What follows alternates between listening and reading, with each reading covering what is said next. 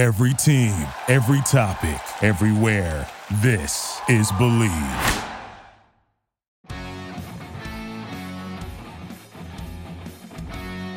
Hey everyone, welcome back to the Patriots Report. My name is Christopher Price, the Boston Globe. Today, I am happy to be joined by a great reporter and a great friend of mine, Mike Reiss of ESPN. Mike, covering the Patriots for an extended stretch. You've seen Bill Belichick pull off all sorts of unorthodox coaching decisions over the years.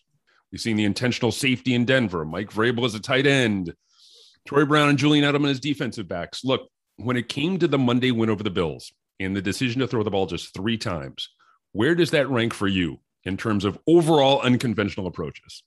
It would be up near the top, right? I would say the safety on the punt in Denver, like to take the intentional safety, probably would be the top, right? In terms of the unconventional, because when it happened, you're like, what?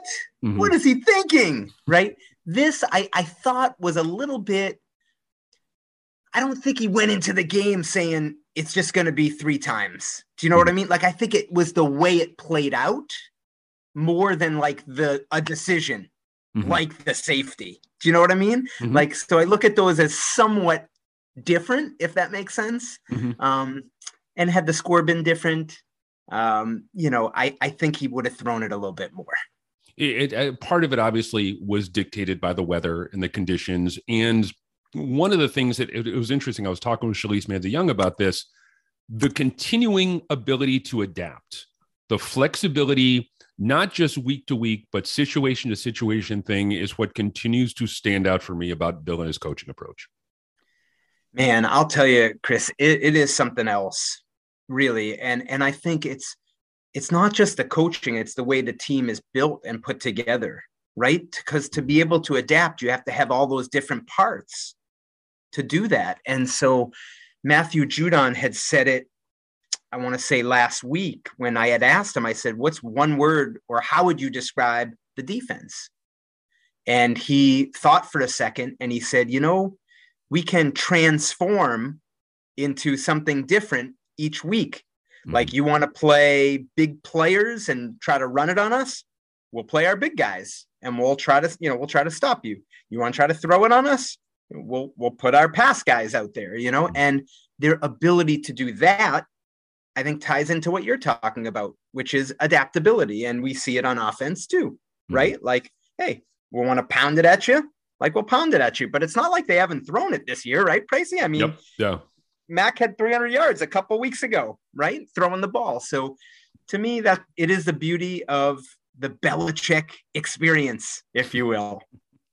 At 13 games in, sitting at 9-4, the bye week, what stands out for you the most about this team? One of the things for me, and I was talking with Tara Sullivan about this, it seems easy to say, but they genuinely like each other, in my experience. The Jacoby Myers touchdown, the Damian Harris touchdown run a couple of weeks ago, those very noticeable public displays of affection continue to stand out for me time and again. So I agree with that. And like sometimes, so what I try to do, Chris, is like I've been trying to watch the game in full, like after, because you pick up so much stuff that you don't see live. And so like this past week, for example, Damian Harris scores a touchdown and I'm watching and I see this one player sprinting down the sideline to the end zone and like making like an L shaped to get to the end zone to congratulate Damian Harris. And it's Brandon Bolden. Like he just literally sprinting down the side because he wanted to be there for Damian to celebrate. And so that other examples, Shaq Mason gets like a little extra push from Matt Milano, the linebacker, when he's like prone on the ground. And I see Isaiah Wynn come over and give a little forearm shiver to Milano, like, hey, get off my guy. So I'm seeing all these things when I review the games that I'm not seeing live, like they're sticking up for each other. Now, all that being said, I know you were there when Bill used to say this. We would bring this up to Bill and he would say, look, if it was that easy, all we would do is sit around in a circle and sing Kumbaya or something like that, right? And would be 17-0. Like, so look, it's great to have chemistry and like each other. You still have to go out and execute. Mm-hmm. And I think I would combine the two things, like they're executing, especially in the critical situations, and they really like each other, right? And I think that that combination is powerful. You can have one and not have the other, especially if you have a talented team, but you don't have the chemistry. And we've seen that down there on a number of occasions where they've had, no question, they've had some of the best talent in the league, but for whatever reason, they just can't seem to put it together. We've seen, teams with real chemistry, for whatever reason, they just can't manage to, to get to where they want to be. This team seems to be able to combine the two nicely. You bring up Judon, and I have been a huge fan of Judon for an awful long time. And this is something that really continues to stand out for me. And I want to get your opinion on this specific to him. He strikes me as a guy who has made maybe the most seamless transition from outsider to team leader, maybe since Rodney Harrison. And Ted Johnson said that he feels like Matthew was empowered by Bill Belichick in the same way that Rodney Harrison was empowered by Bill Belichick. Look, come in here. Don't just dip your toe in the water here. I want you to be who you want to be. I want you to be a big personality. I want you to be a leader on this defense. Great thoughts. I think I might agree with you. I'm trying to think of others, in the past. I guess I have a couple thoughts. And one is Matthew hasn't had adversity yet. Mm-hmm. And so I want to see what it looks like when there's a little adversity. Like, it's been pretty good, for him. The production is high. And to be honest, Pricey, like the last 2 weeks, there've been a couple things that have shown up to me on the field, performance-wise, that make me say, like, if this doesn't get cleaned up, like, this could come back and hurt them. So 2 weeks ago against the Titans, I want to say there were 4 plays that I marked on my sheet where I felt like he lost the edge, like, of the defense. Okay. And one where he rushed up the field and gave an escape lane to Tannehill. And I know the guys on the ESPN broadcast the other night against the Bills noted one play where he rushed up the field and Josh Allen squirted out for a long run. And there was another play where I thought he was a little soft on the edge. And so I'm looking at this and I'm saying to myself, we're focused a lot on the sacks. And the sacks are awesome. 12.5, right? If I have the number, yep, 12.5. Like, just a couple things I thought to myself, like, just tighten those up, because I want to put him in the defensive player of the year conversation, but the last couple weeks have sort of pulled me back to say, like, couple concerning things there. So I know I sort of veered off path because you were talking about leadership, and I totally agree with you. Terrific, great with the reporters, which I think is part of it, brings a great energy. All that I agree with. I just sort of wanted to mention that about the performance. It's a good point. It is. It's a really good point. And that's, you bring up a really interesting angle here too, because I remember talking to Roosevelt Colvin when he first showed up in Foxborough. And he said, in hindsight, it took me about a year to understand what Bill wanted from me at that position. And so I don't know if we're seeing that now, that readjustment from him specific to, and I'm glad you also bring this up, where he took the wide angle out toward the quarterback. Listening to the Chris Long podcast this week, he was talking with Kyle Van Noy about that. And Chris Long was kind of poking a little fun at Judon for taking the wide route here. So maybe that's one of those things, going back to the Colvin comment, that, he's still kind of figuring out. Yes. So now I'm going to circle back to your original point, because I sort of took it off the road there. Sorry about that, Pricey. But I think we're not in the locker room, right? So it's all press conferences because of the COVID. But listening to the players talk about what it's like in the locker room, they point to Matthew and say he's brought an energy, a life to the locker room with his music, with his personality, with his upbeat approach. And I like what Matthew himself had said, that he likes to go up to Mac Jones himself and sort of get him going, because Mac is sort of quiet, and I think that to me is reflective of this whole conversation we're having, whether you want to talk about Matthew or the way they like each other. Like, everyone's sort of pulling, it seems like, in the same direction and bringing out the best in each other. I'm assuming that the biggest surprise for you this year, and maybe I'm wrong, but I'm assuming that the biggest surprise for you around this team has been the ascent of Mac Jones. Maybe other than that, what surprised you the most about this team? So let's start. Can we just start with the Mac? That's And I mean, perfect. just Yeah. because here's the thing: they draft him 15th, and like I truly believe that it was an open competition, and they were going to sort of let it play out the way that it played out. Mm-hmm. That being said, like I almost believe that Bill's preference was to go with Cam. Like let's not rush this. Like the worst thing we can do is rush this and create irreparable harm for a young quarterback's career. So to me, even though the competition was open, and I truly believe it was open, like I always felt the needle was tilted toward Cam because of that. Like if it was even pricey, Mm-hmm. it was Cam Mm-hmm. because of the risk reward. So that's why the Mac thing, I would agree with you. Like that has been my most pleasant surprise, not only winning the job when he did, but the way he's played, the way they've brought him along has been masterful, right? I think everyone would agree with that. Elsewhere, what other surprises would we say? You know, I mean, I'm going to tell you, like, Nick Folk.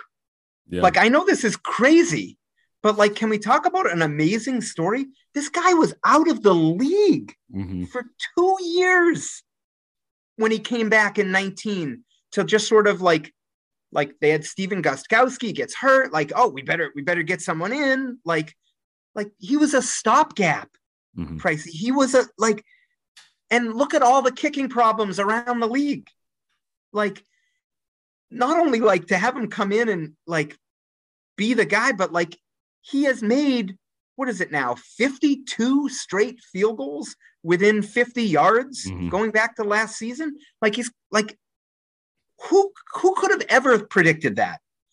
I think it's the most improbable story that no one's really talking about. Mm-hmm. Yeah. And when you talk about a team, and obviously, look, you need a lot of different things to be able to win in January. But, you know, around here, we know that you need a good special teams unit. You know, you need a dependable kicker. You need a dependable punter. You need dependable coverage teams.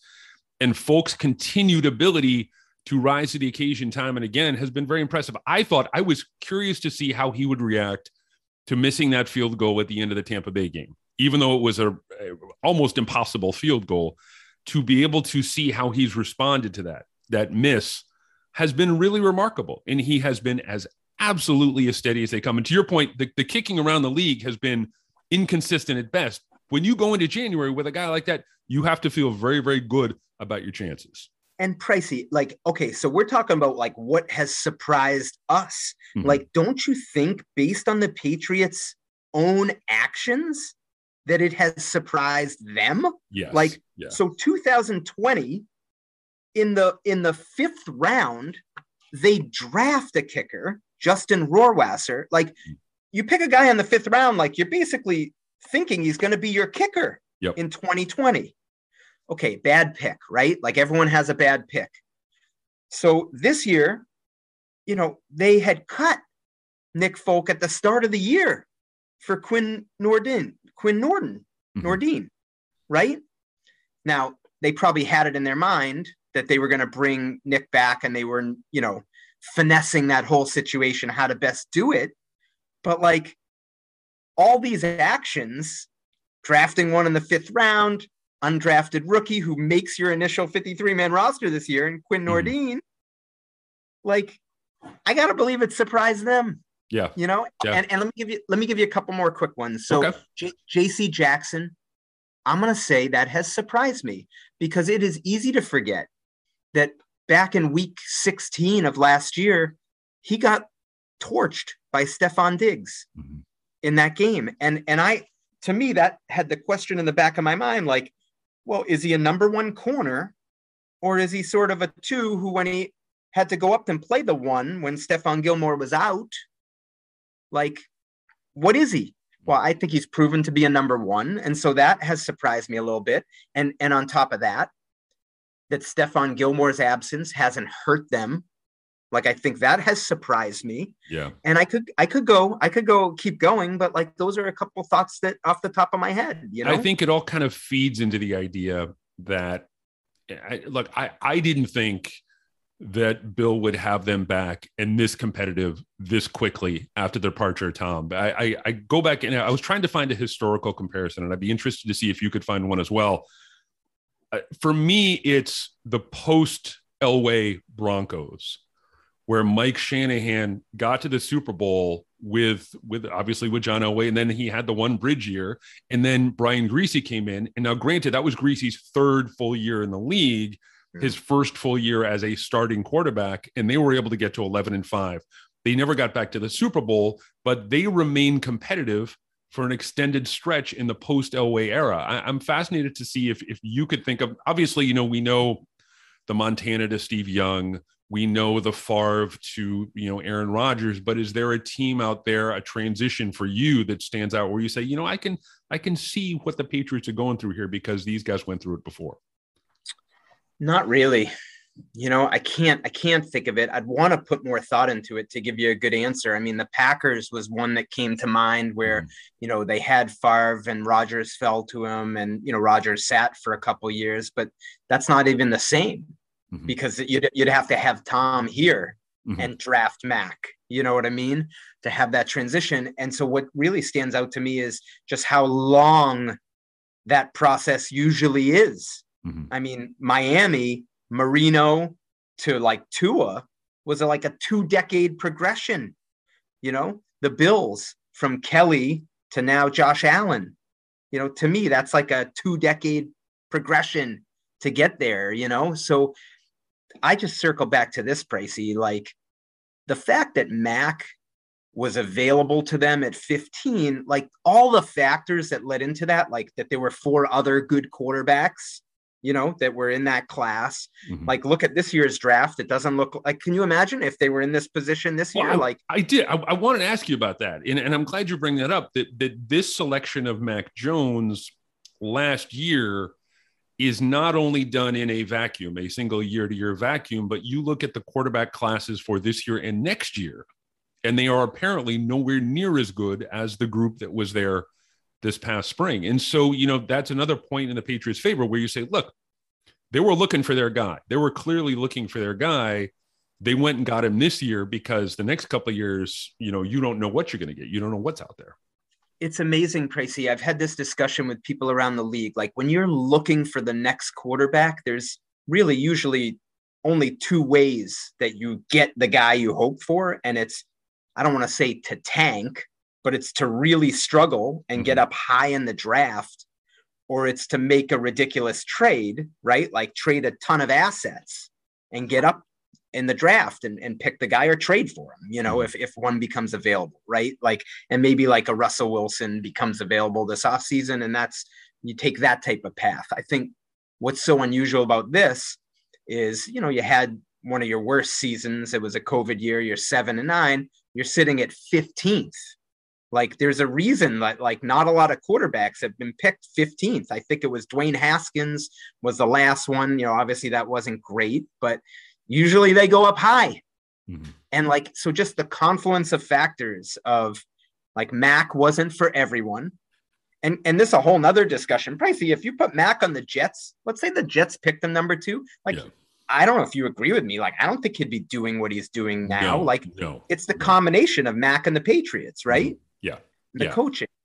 So just, they just a lot of good fortune, I think, for the Patriots. And it's just amazing to think that it's a 1-year bridge. I want to be cautious about making comparisons to the 2001 team because obviously the year isn't over yet. There's a lot of football left to be played. But one of the things that stood out to me about this team that kind of mirrors the 01 team, I think, in a lot of ways, is the way they're winning games. Running the ball, tough defense, good special teams, not making a lot of mistakes, not, turning the ball over an awful lot. What about for you when it comes to those comparisons to the 01 team? What, if anything, has resonated for you in that same way? Well, how about this? I mean, how about you had a game against Tampa in week 4, defending Super Bowl champions, that you were right there in the end. You lost it, but you came out of that game and you probably felt pretty good about yourself. And if I'm not mistaken, Pricey, 2001, the Rams were the defending Super Bowl champions when they came in, right? And the Patriots lost the game, but they played them pretty tough. And they had a reason to feel good about themselves. Like, hey, we can hang with the best teams in the league. And they went on a run, right? Like in 2001. So right now the Patriots are on a run. It wasn't immediately after that Bucs game, right? They had to have a struggle against Houston, a heartbreaking overtime loss to the Cowboys, but that would be a link, that I would see between the teams. And also another link was 2001. And you've written on this, talked about this a lot, like that free agent class was dynamite in 2001, right? This free agent class that they spent a lot more money on this year than they did back in 2001. That's NFL inflation for you. But 20 years later, couldn't you make a connection to, wow, a lot of new guys came in, some guys fit roles, some guys played huge roles, and they came together as a team nonetheless. What's the ceiling for this team? I mean, obviously we sit here on December 10th and they're 9-4 in their first place in the AFC. And they honestly, to my mind, they have a chance to run the table the rest of the way, which would be absolutely ridiculous when you think about it, an 11-game win streak to finish the regular season. But do you put them in that conversation yet? I feel like they have the chance, but again, there's still a lot of football left to be played, so I don't want to jump the gun. But where do you put them in the overall AFC hierarchy right now? So to me, the ceiling, Pricey, is that they can contend for a Super Bowl championship. And I don't think it's outlandish or hot takey to say that. I think a huge part of that is everything around them. Like, okay, if not the Patriots, then who you saying? Like, oh, that's a team that definitely is there. Yeah. And so that landscape coupled with the way they're playing. So I always go to the turnover differential. How many times have we been in that press conference room and Bill Belichick has said, turnover differential correlates more than anything to wins and losses, right? And so they're creating turnovers and they're taking care of the ball. So right now they're plus 10 in the turnover differential. I think that's third in the league. And so if you take care of the ball, you take it away from the other team. Here's the number: 173-18. That's their record, 173-18 under Belichick, when they have a positive turnover differential. So play the way you're playing. Like the numbers tell us, 173-18, go get it, right? It's right there for them. From a league-wide perspective, this feels like one of those seasons where we're going to look back and say, wow, that team made it to the AFC Championship game. We're in for, I think, a bit of a wide open postseason. Is there a team out there right now, other than New England, maybe specific to the AFC, where you could point to them and say, wow, this team is not maybe all there right now, but they have a shot at making some noise come playoff time?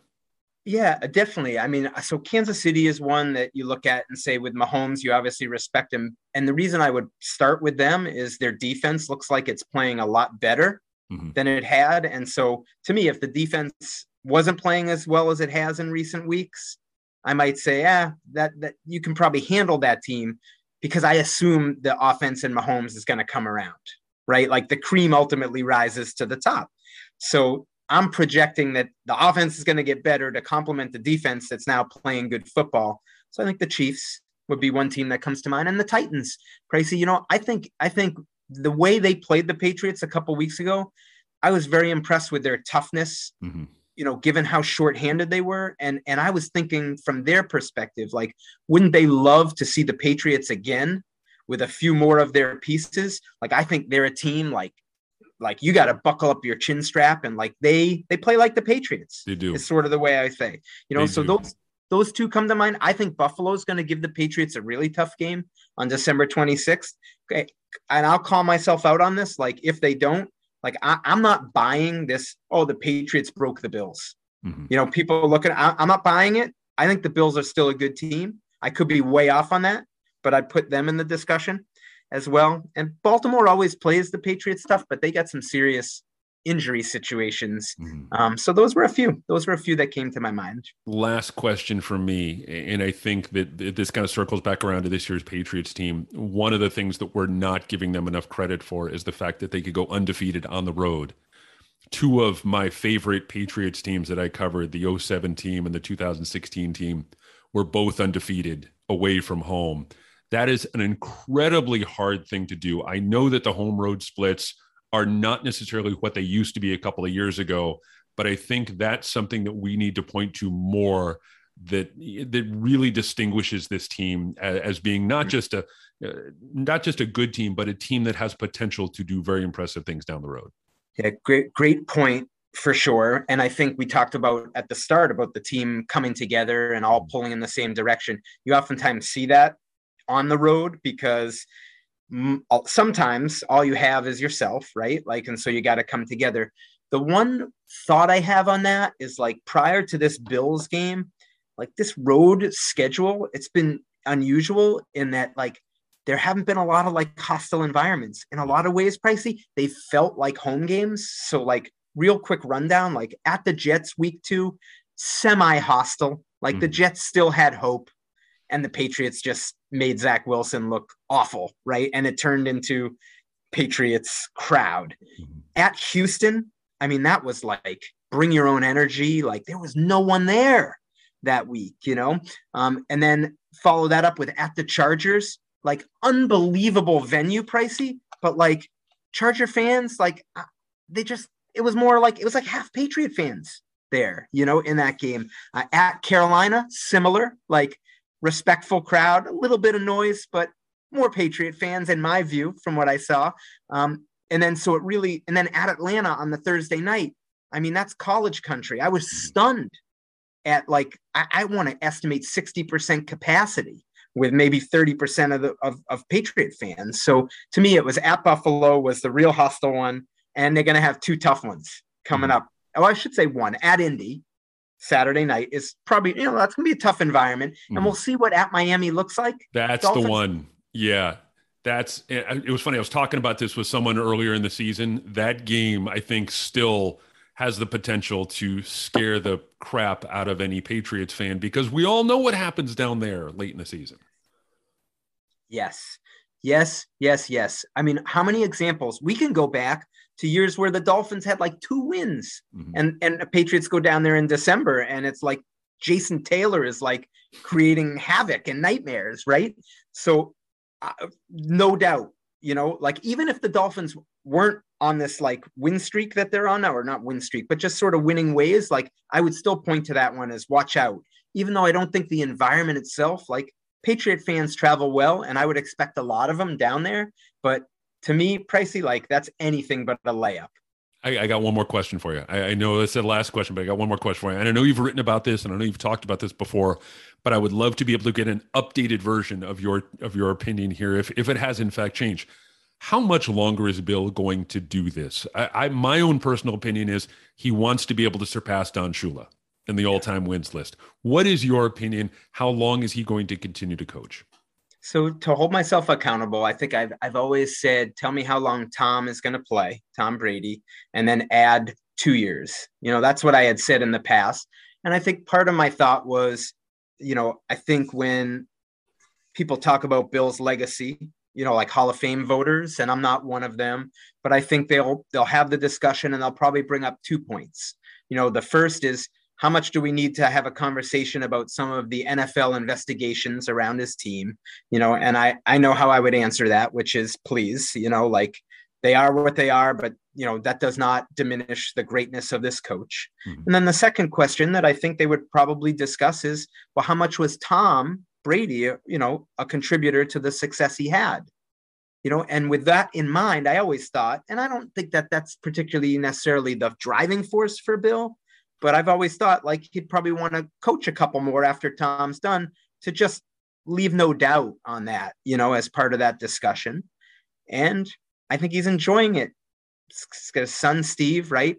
Outside linebackers coach, play caller, his son, Brian, safeties coach, growing. Like, and what would he do if he's not coaching? You know what I mean? Like, yeah, I'd probably go coach like high school lacrosse somewhere. But, like, I think this is a huge part of his life. And I'm not saying like I know him that well, Pricey, but like strikes me as the type of thing, like he's got good people around him. He's got a good situation. Like, why stop now? Mike, thank you so much for taking the time to do this, man. This has been a kick. Getting the chance to do this podcast has been a great opportunity for me to be able to kick some thoughts around with some people who really know the game, whose opinions I really respect. And you are right there at the top of the list, my friend. I really appreciate you doing this. I really appreciate you taking the time to talk, and hopefully we can hook it up again somewhere down the road. My pleasure. Always love talking with you, Pricey, and look forward to the next time.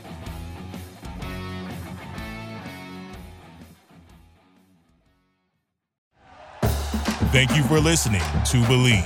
You can show support to your host by subscribing to the show and giving us a 5-star rating on your preferred platform. Check us out at Believe.com and search for BLEAV on YouTube.